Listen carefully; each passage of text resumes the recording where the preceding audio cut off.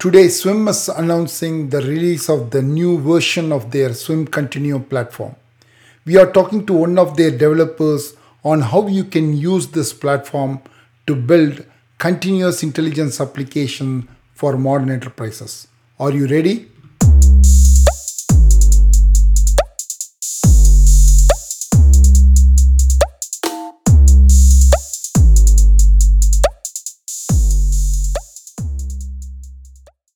In this special episode of Swim Streams podcast, I am talking to Rohit Bose and Simon Crosby from Swim. Simon is my partner in crime in this podcast, and he is again joining today to talk to us about the upcoming release.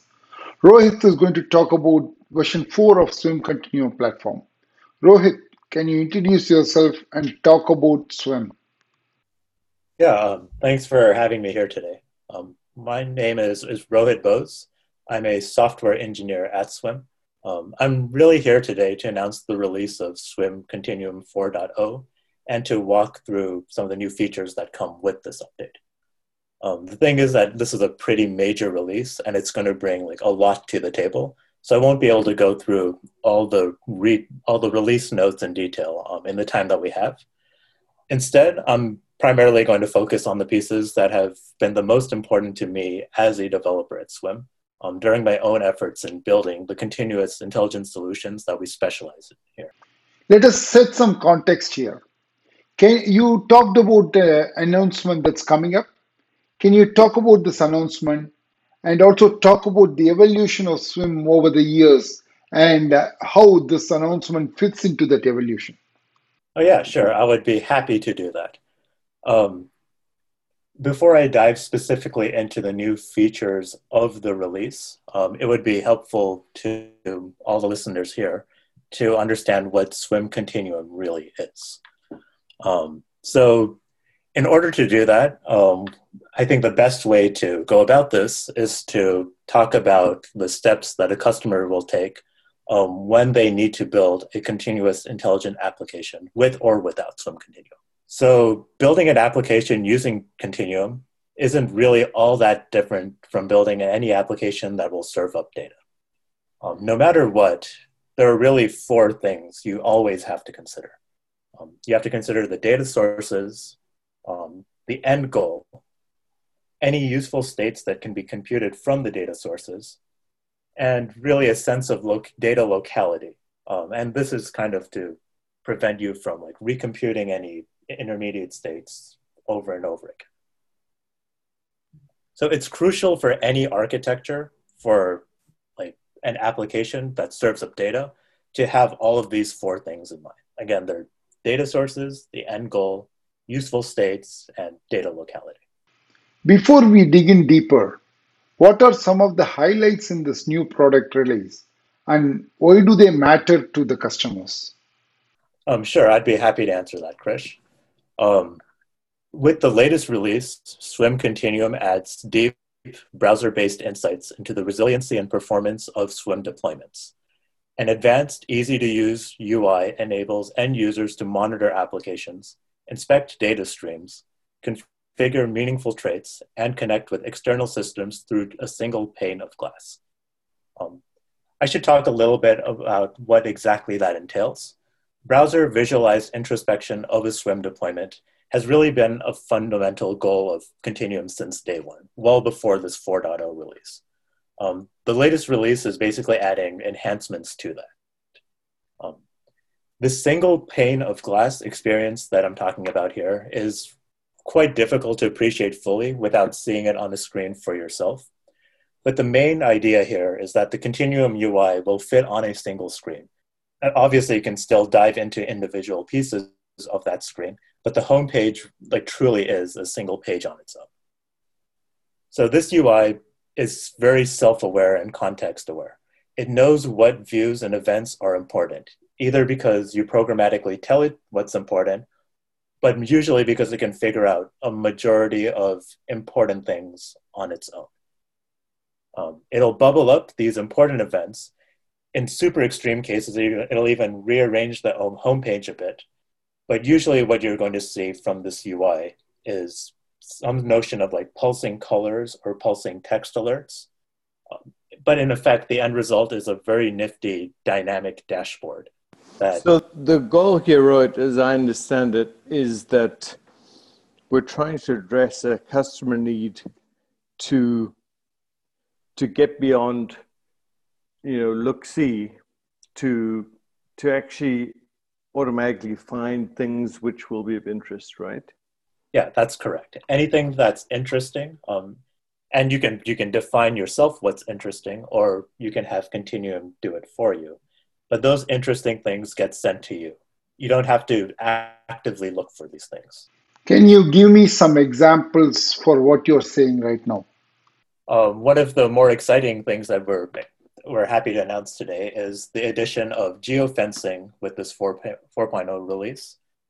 We've always had like a sense of maps, just because maps are a very natural visualization for some of the data that we've been working with. But in this new release, we're also adding a sense of geofencing, in that you can, through the Continuum UI, outline a section of the map that you're interested in. And let's say an event triggered where a device entered that geofence or left that geofence. You could receive an alert for either situation. Or maybe we can add a temporal complexity to that, where something stays in a geofence for too long, or perhaps it's expected to be in that geofence, but has failed to do that in a sufficient amount of time. These are the kind of things that would get bubbled up to the observer. Krish, let me give you a use case. You could imagine, and indeed we have a customer which wants this, a use case where they say, if a truck with bad braking behavior is approaching an inspector, tell the inspector. So that's a good example of the geofence use case. It's really a cool thing that Continuum enables, and it's that an observer can do things passively but still retain all the relevant insights. An observer should not have to work hard on its own to see what's interesting. Swim is doing all the work for you. By the way, this sounds kind of easy, but it's actually ferociously difficult, because for everything in the environment, Swim has to continuously compute whether or not it is within the geofence or is approaching or something. And so it requires this massive scale, continuous computation based on data. Is it like bringing in some sort of autonomy to the systems and then establish guardrails so that the systems chase within the policies defined by the organization? Yes, in a way, that's correct. That's a very good high-level answer, and that's probably the answer that's going to be relevant to most of our listeners here. For those who do want to dive down into the more technical side of things, you're completely right to be skeptical. It is a tricky problem to solve that we have solved here at Swim. But the base reason that a lot of these things work is it stems from a very early design decision that we made in the Swim core. So when we first built the Swim core, we designed the fundamental unit of runtime to be like a self-contained, stateful, programmable object that's capable of being distributed over a set of machines rather than bound to a single machine. And these programmable objects are capable of computing insights from external and exposing these insights as streaming APIs. So we, in Swim terminology, call that web agents. And that's really our fundamental unit of computation here at Swim. The reason for the design back then was primarily to overcome this store, then analyze paradigm that's continuously present in most industries today. There's a flow where data is collected, data is stored for a bit, and then data is analyzed from that store. So we wish to overcome that when we designed these web agents. We wanted the goal of dynamically deriving pretty much any distributed application you could think of from the data as soon as that data is made available. So the reason that web agents are so fundamental to this picture is that, while they're programmable and therefore like anything programmable is customizable. The base life cycle of a web agent is like analogous to a state machine, really. So an state machine is completely formal, and therefore it's entirely predictable. And even though part of the formal life cycle is to inject custom behaviors at runtime, like the whole life cycle as a whole is completely predictable. So Continuum just piggybacks off like these very predictable life cycle behaviors of web agents. And that's, as a result, you can take, Continuum itself takes both passive observer roles and active actionable roles, and all of it just works as a full stack.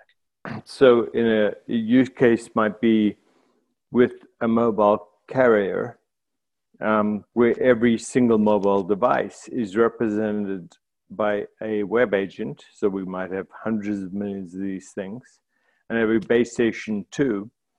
And each one of these web agents continually processes its own streaming data, or at least the streaming data from the real world thing, and represents the real world object programmatically as a web agent. Now, the cool thing about web agents is literally the word web, which is the object ID kind of is a URI. So we always know where they are, even if they're distributed around multiple machines. Let us say I am a Swim customer.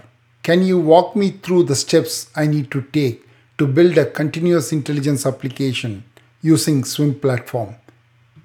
Yeah, I may have tried to introduce this earlier, but it's not all that different from building like any served up application.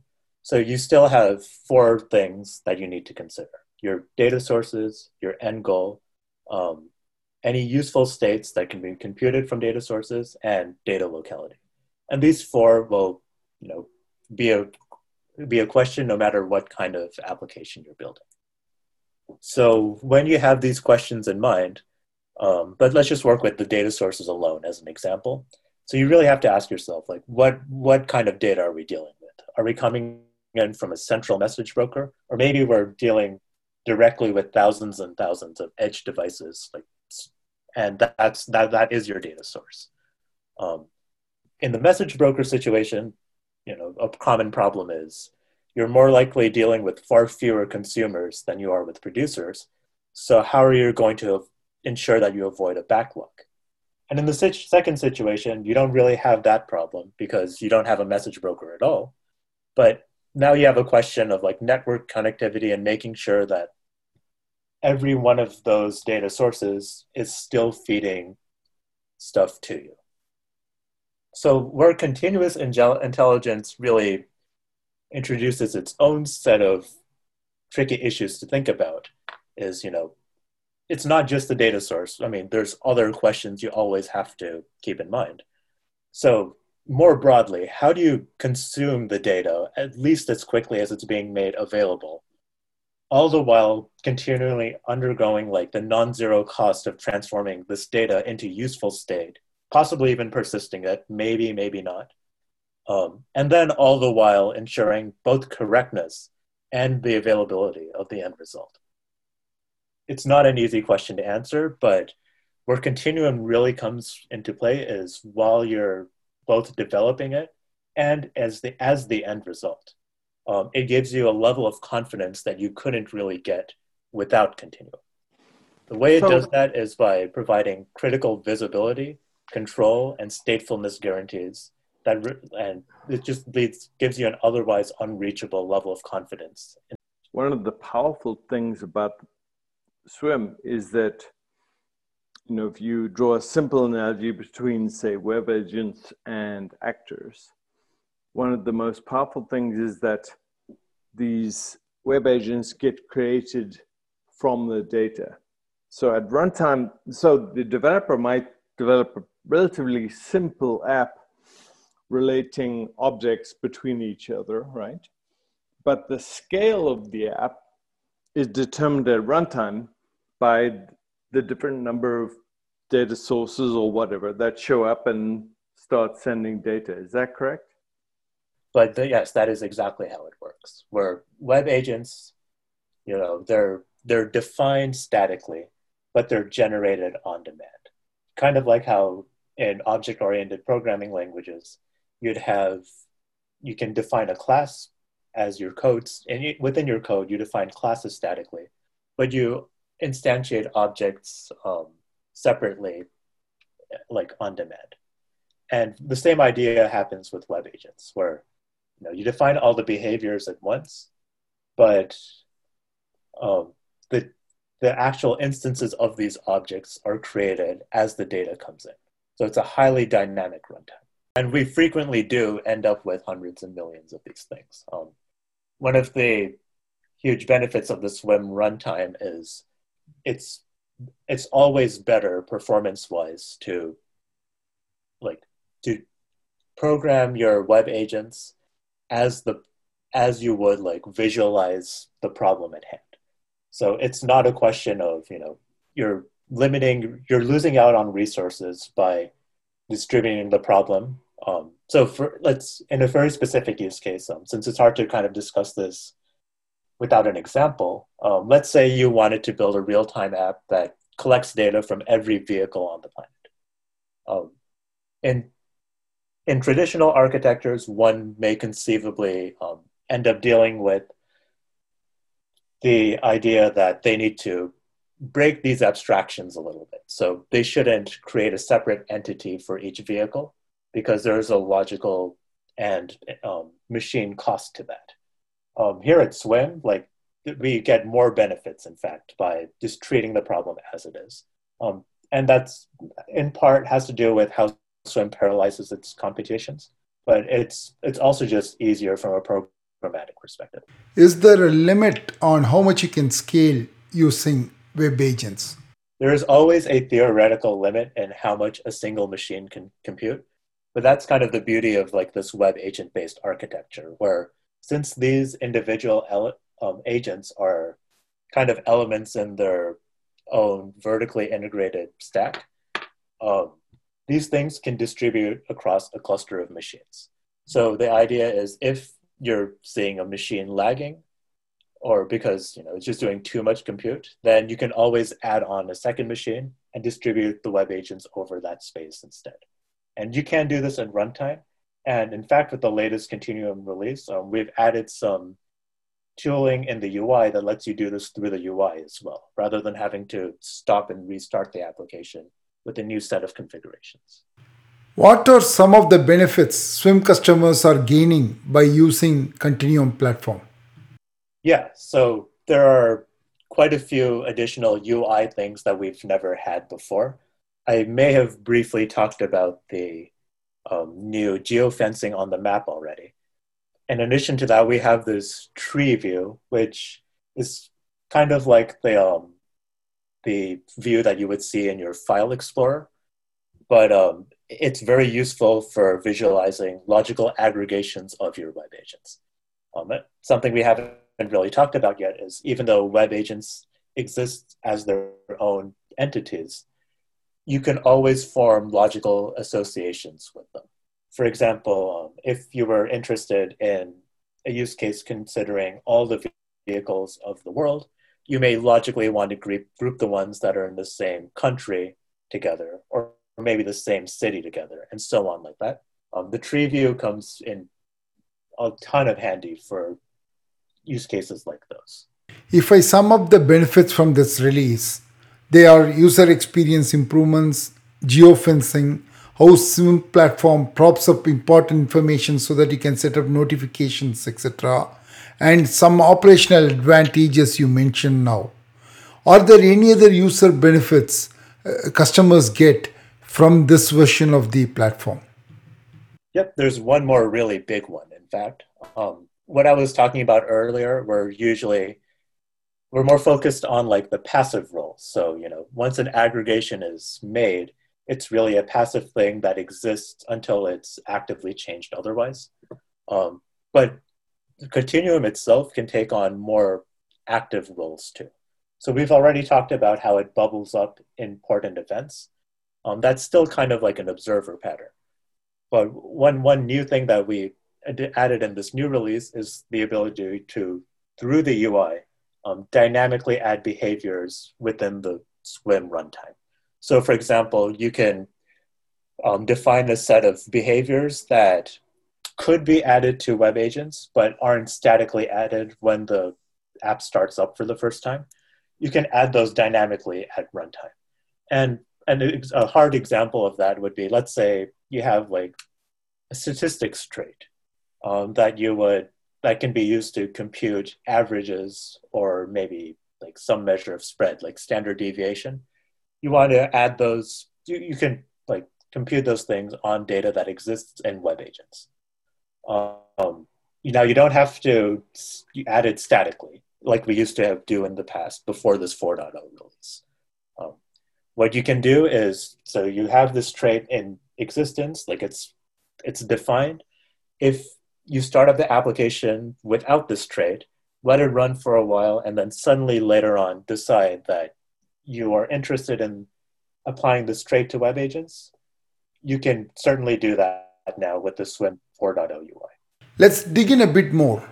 You gave an example where we could track all the vehicles in the world. Can you give more examples from Swim customers on how they're using the Swim Continuum platform for their needs? So for NDA reasons, I can't share the exact industry use cases, but I can talk about the sense of scale and real-time nature of these use cases, and most importantly, how they tie into like a continuous intelligence paradigm. So a common reason that a company will reach out to us, and it's actually probably the single most common reason, is when they have tons of data available, but they fail to derive useful insights from them. So a traditional architecture will typically allow for a pipeline that derives insights from batch data. So this is again ties back into that collect and then compute model from earlier. But a problem with this is you're calculating insights, but from a different time and therefore a different context from when they might still be useful. And it's this context sensitivity problem will always be a plague with traditional architectures, no matter what kind of data transformation algorithms you use. And the reason for that is it's not a problem with data availability. Like the data itself can be completely perfect. The algorithms can be completely foolproof. But it's really the ability to compute the right context from the data by the time that it still matters. So for example, let's say that we had a factory that is monitoring machines, and there are some algorithms that can tell you, like based on the machine's behaviors and inputs, it can tell you when a machine might be close to failure. So that's good and all, but in traditional architectures, we'll make these computations, at some time in the future. But what if that time in the future is past the time that the machine has already failed? So you still get some insights from that, but they're no longer in the sense of a useful context. Like you can go dig through these logs and figure out, okay, given a context that looked like this, we were able to see a failure that looked like this. And then you'd have to go through the additional effort of, being able to replicate that context. So hopefully I'm making myself a little bit clear here in that, when you're not dealing with continuous intelligence, you always lose out on some very important contexts. Essentially, you are making a case that if the data is not processed in real time, they are losing out in a big way. Am I correct? I think the thing here with real-time, Krish, is that you can never get insights at a greater resolution than your data. But you should be able to see at the resolution of your data, right? That is, you should be able to compute and deal with all data as it is produced. The computing is driven by the arrival of data. Yeah, instead of storing the data in a database and processing it, I am processing the data as and when the data comes in. And the time I save could be the difference between life and death. Is it so? And the benefits are amazing. So I want to be crystal clear here. By comparison with, say, reaching out to a database, this mode of computing is 1,000,000 times faster. And I mean that literally, right? Because we're talking about a transformation from hours to milliseconds. And by keeping everything in memory and going at CPU memory speed, you avoid the cost and the pain of dealing with databases, except for, persisting insights perhaps. And so you typically end up saving 90% of the infrastructure cost. It's unbelievable. Can you talk about how Swim platform is used inside an organization across multiple teams? Yeah, this sense of collaboration lends itself nicely due to web agents in that you can easily have like multiple teams working on different sets of web agents at a time. So if you have a very broad industry use cases that touches on many different kinds of objects or fundamental pieces to like the infrastructure, you could conceivably put like different teams working independently on these different pieces, and the code doesn't overlap because web agents are themselves pretty isolated code-wise. So there's like collaboration can happen, but at the same time, independent development can also happen. So I would offer a slightly different view on this, which is that for the enterprise developer, they're writing a Java-based object-oriented application, which is really simple because it relates just to, say, just going back to my previous example, one intersection and its neighbors instead of a whole city, right?